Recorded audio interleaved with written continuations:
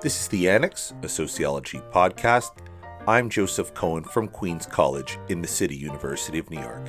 For more, visit theannexpodcast.com.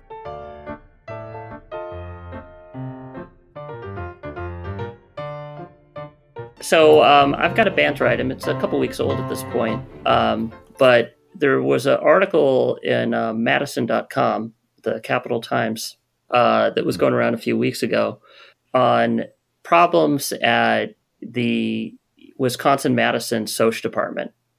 And the article was actually focusing on, steps they'd taken to address them.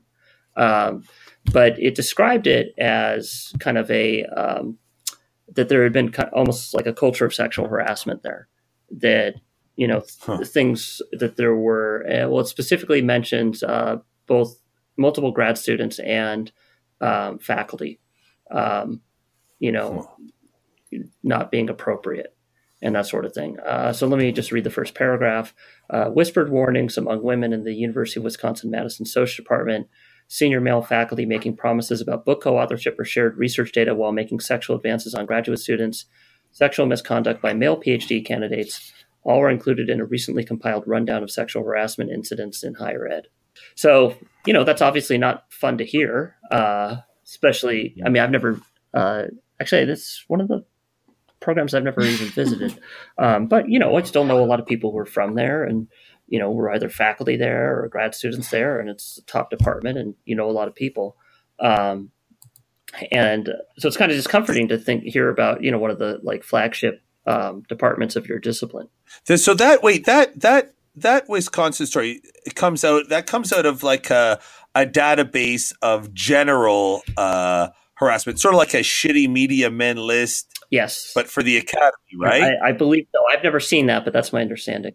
And it was a Madison outlet looking into the local school, because I saw plenty of CUNY entries on that database. Oh, you've seen it? I haven't. I think it links through. Like, this isn't just a Madison. This is like an industry-wide thing. And I guess Madison's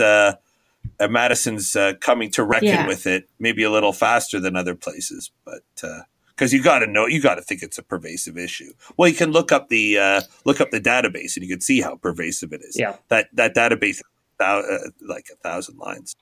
I think it had like 3,000 or something when I last checked, actually. Yeah. Our hands aren't clean in this business. So it's not a Madison thing. It is an industry-wide thing. But so stuff was going on at Madison, huh? Yeah. So I can speak to that a little bit, and I'm comfortable speaking about my own experiences. But it was very interesting for me to read. And actually, the way that you just described it, you were reading from the article, Gabriel, talking about this cultural sexual harassment in Wisconsin.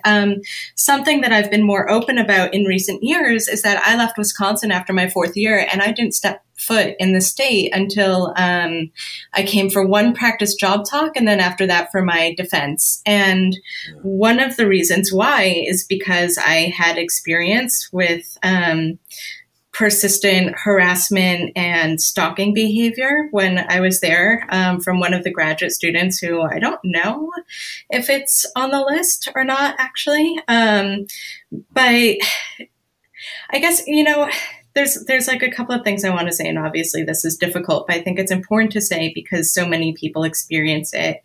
And one is that when there was this huge spike in attention, largely because of remarkable undergraduates around the country who were protesting against their experiences with sexual assault on colleges, there was a lot of work paying attention to Title IX for undergraduates. And I think Seamus Khan has a book coming out. There was an article in The New Yorker that was just writing about it on precisely this issue. In summer 2019, the book is supposed to come out. And I felt very angry when I saw this happening because I just kept thinking, there's nothing here about graduate students. And yet, if that list or if the Me Too PhD hashtag is any indication, or if my experiences, not just with this one incident, which required me calling the police multiple times, going to a trial, filing a restraining order, and not feeling safe returning to Wisconsin, but also experiences with harassment doing field work, experiences with just sort of that whispering, knowing which faculty to avoid and things like that. That was very real. I guess it's upsetting because graduate students are especially in this liminal space where they are students and employees of the university. And when it happened to me, I had absolutely no idea what resources there were. And I didn't tell anyone about it. I left to do my field work. The harassment continued from a distance. It continued after I returned to the US. And when I finally told the chair about it, which I told because I found out that the student was doing the same thing to other graduate students, I was sort of passed off to the Title IX office and no one ever spoke to me about it again. And that I realized that there are certain things you can and can't do, but it was sort of the lack of support after learning how endemic this was and then learning more and more in the years since that has been especially frustrating for me. So if there's any graduate students who are listening who find themselves in a similar situation, what should they do? Or what advice could you give them? It's harder for me to give advice. I'll give advice to graduate students in a second, but I actually want to give advice to faculty now that I'm faculty at a university, because the few people who knew about it, that I left Wisconsin and never came back, and no one ever asked, how are you doing? How's it going? Can I do anything to make sure that you succeed in this program? Can I do anything to make sure you stay connected even though you're not here? That would have been really helpful as opposed to just totally brushing it under the rug. There was a time when I reached out for advice because we had a restraining order. I had to go to ASA. I was on the job market and I found out this person was going to be at ASA and I didn't know what to do because I didn't know if the restraining order carried over into conferences. I asked the chair of my department, who said, call ASA. And to me, that was terrifying as a student. And I called ASA and they said, call the hotel. And the hotel said, well, you can check in under a pseudonym. So that's what I did. And so it was really fucked up, to be blunt. And I was terrified the whole time I was on the market. And thank God for my friends, because they made sure I was never alone, because I was just very afraid to be alone. I was afraid of getting harmed. So it would have been helpful to have faculty reach out and know that this was happening, or the ones who knew that it was happening, because many didn't. My own advisor, I don't think he knows even now. This was not anything we ever talked about, but it would have been helpful to have encouragement to tell my advisor. It would have been helpful to have support to know that I wouldn't have been ostracized as, a woman dealing with emotional issues, which is what I was terrified of being ostracized for because of this, but instead to know that I had the full backing of the department to continue doing my degree from a distance, and that I didn't have to be ashamed of what happened and keep it secret. Yeah, I mean, I think tell your advisor is, it's obviously not the only thing somebody should do, but it's definitely, that's not somebody who just signs off on your papers. I mean, it's somebody who's supposed to be kind of your guide through the degree program. And so they really should be, there to help with the problem, and also to figure out any accommodations that are necessary. So, you don't have to tell them everything if you don't want, but just at the very least, just tell them I'm having a problem. I need help with it. And then it's kind of up to you to tell them how much you want. That's why I think it's important for advisors to create a space for that sort of thing. And this actually goes back to the conversation we were having earlier about working 60 hours a week.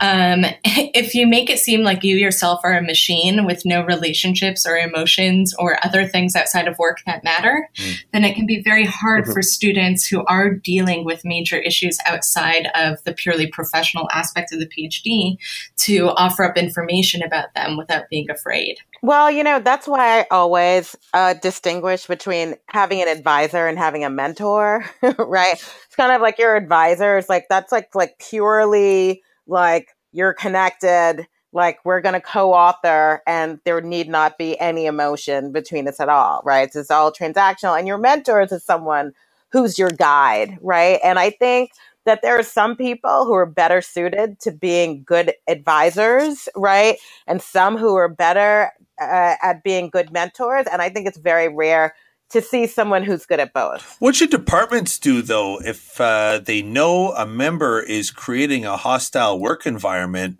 and it gets to the point of restraining orders? It's a bit surprising that that person would be allowed to stay. I mean, I can say very clearly, this was one thing that was frustrating for me, is that there was a trial. The person was required to leave temporarily, and no one knew.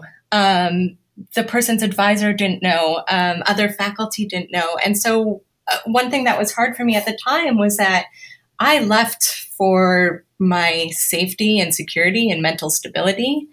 That person left because they harassed and assaulted 2 women. And there were multiple witnesses at the trial. But to the outsider, we both just left to finish our degrees. And I think that was actually kind of frustrating for me, that it just seemed like many other people who leave to write their dissertation, that we were just deciding to write from a distance, and that actually those decisions weren't informed by some very serious things that had happened while in the program. Yeah, with this issue of like what should departments do, when you take the sexual harassment training that I know Eliza and I have to do every 2 years online, it's basically just 4 hours of kick it up the chain, kick it up the chain, kick it up the chain, right? Yeah. That's it. Don't try and solve it yourself. Hand it over to the experts. If you try and deal with it yourself, you're liable, right? Mm-hmm. And so there's and then likewise, there's, all sorts of issues around retaliation, not only with the the person complaining of abuse, but also of the person who's accused of it. And so, there's all sorts of, things that you're supposed to keep it private. So some of what we're talking about are kind of constraints that, the Title IX office itself, driven to a certain extent by, case law and liability concerns and that sort of thing, puts on departments. There's limits on what departments are simply allowed to do, right? Much as you might like to say, well, we should tell this person's advisor about, scumminess and kick them out of the program, a department or an advisor isn't always allowed to do that. So, so that article, I can't remember who brought up the piece in the New Yorker. Mm-hmm. Was it you? Yeah. Okay. Now, Eliza, you brought up the New Yorker piece, and you're right. Like, I kind of feel like all of these initiatives are pretty much all undergraduate driven. Mm-hmm. And I think a large part of it is because, universities have that whole in loco parentis thing, right? Yeah. Like they're totally there. They're actually supposed to sort of serve as like these absent parents in some ways. Not in the state of New York, but go on. And so there's... No, I'm serious. So go on though, sorry. Right. So there's that whole in loco parentis thing. I don't know about the state of New York, but whatever. I do remember like when I was an assistant master at Princeton, like we talked about this in loco parentis thing all the time. And here, like at Georgetown, we also talk about this. And whereas with graduate students, there isn't the same thing. And I was just wondering, like, and thinking about that article where, you have these faculty who are working in conjunction with undergraduates and with some graduate students and with staff to see what sorts of little things, right, could you shift about the culture of an institution. In this case, maybe the culture of a department, mm-hmm. right, to try and just to make graduate students safer, because so I'm on this presidential task force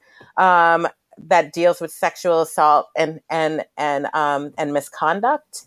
at Georgetown. And it's true. Graduate students, at least they are a subset of the groups that we're looking at, right? And that's one of the things that we're trying to figure out, like what could be done. I mean, there's this weird thing, at least I don't know if it was like this for you in grad school, but it was like, it's like almost all of the faculty are male, right? And people talk about the sort of networking and socialization that happens outside of the classroom, which is very often at the gym or having drinks or what have you. And if you're a woman and you don't want to be shut out of that kind of networking, what do you do, right? And would maybe trying to change something about little things about that culture or about these situations that we find ourselves in as graduate students be enough to help that? I mean, maybe not in your case because you had a stalker who was another graduate student. But well, you think, one thing that's happened since these articles have been published in Wisconsin is so many of my friends and I are speaking out about our experiences. And we're speaking to each other about them too. And it's heartbreaking because, yes, I have very clear memories of starting graduate school in Wisconsin, being told, watch out for these faculty, not knowing why specifically, but just knowing that these were things I needed to be careful, or people I needed to be careful around. But after that, I was like, you never talked about it again. And now there's sort of an opening where people are sharing their experiences. And if you want to change a culture, you have to at least know what's going on. And the culture of silence around sexual harassment and assault in graduate school leads to the idea that there isn't a problem. This other graduate student who's listed in the spreadsheet, who recently graduated, who assaulted multiple women and is the reason why they formed this committee to talk about sexual harassment in the department. The fact that he graduated with a PhD from one of the top countries in the department absolutely sends a message that you can do this and maybe you'll get a slap on the wrist. And who will ever know about it, And these people might be at ASA or other conferences. These people might be publishing in our top journals. Obviously we're having the same question when we look at Hollywood and the media. Do you continue listening to Chris Brown's music, which they played in my fitness class the other day? And I was like, do I walk out? Or people who are known assaulters, do you continue to see Woody Allen movies? Things, it's very complicated, but I think to change the culture, you have to talk. And that's why it's been so important to me to at least speak out about my own personal experiences, even though I can't necessarily, I don't think it's right to talk about others at this moment in time. Sure, of course. That way, I just want to give a different perspective on the idea of dealing with it, because in our system, we are regularly told that legally the students are adults. And if someone who I knew and cared about found themselves in this situation, my immediate reaction would be get a lawyer and send the lawyer to the school to deal with this. And I guess it's an issue if some people just don't have the wherewithal or might not have the family help. But do you guys know of any legal outreach or programs that if somebody finds themselves in this situation, they can get the help of a lawyer? Or do you think the lawyer idea is a bit aggressive? That'd be my inclination. Like, we could talk about culture change and whatever, but I think nothing gets an institution moving as quickly as potential liability. And honestly, it's just terrifying. When you're in this situation, the last thing you want to do is draw more attention to yourself and to it, knowing full well that it could jeopardize your entire career, right? So it's really scary to take those steps. And that's why I think, one thing that I think would be helpful is not just for all of us to have sexual harassment training, but actually for like a pamphlet to be handed out to graduate students the first day or the first week or whatever in ProSem, listing all the resources they have, both on-campus resources and maybe outside campus resources, if anything ever happens to them. So I have a question about this culture issue. So there's two ways to think about it. It seems like Wisconsin sociology had an above average number, not just of incidents, but of perpetrators. Mm-hmm. Right. And, UCLA has had problems. There was kind of a scandal involving somebody, I believe, in history who was kind of a serial skis. Yeah. And, but I'm wondering, like, when you have multiple perpetrators, what is it? Is it how much of it is either you have independent events, right? Every member of a department has a 1% chance of being a creep, and then you aggregate over that, and you get a Poisson distribution for the number of creeps, right? And then how much of it is that there really is kind of a culture of impunity, or even a culture of encouraging that? Another way of asking that is, did Wisconsin as a department, was it wicked/negligent, or was it just unlucky? I feel like I can't answer that because I left so long ago that I don't know what it feels like to walk those halls without feeling afraid because of my own personal experience. Sure. But I don't know. I mean, it's also tough. I mean, you have to think about it. It's a really big department. Yeah. It's a really small town. Very few people who are on the faculty have ever left. Mm-hmm. It's not one with a lot of turnover in that sense. So I don't know. Mm-hmm. I don't know how to answer that. Do you have a final word, Elisa? Or? Yeah, I want to add one more thing because we didn't talk about it, but a lot of sexual harassment graduate students that has not been mentioned happens while doing field work. And it really affects your ability to do research. And it's something that happened to me, and I have spoken about it elsewhere, but I actually want to just point to a great article that came out in Sociological Forum in 2017 by Rebecca Hansen and Patricia Richards, and it's titled Sexual Harassment in the Construction of Ethnographic Knowledge, because I do think that's a missing piece of the conversation about what shapes largely women, but also men's trajectories when it comes to research and succeeding in graduate programs insofar as sexual harassment is concerned. Mm-hmm.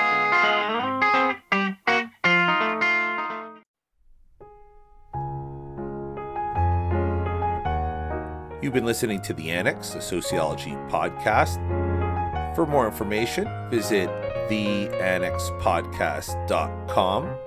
Music is by Lena Orsa. Our production team included Anika Chowdhury and Liseth Moreno. On behalf of the Annex team, I'm Joe Cohen. Thanks for listening.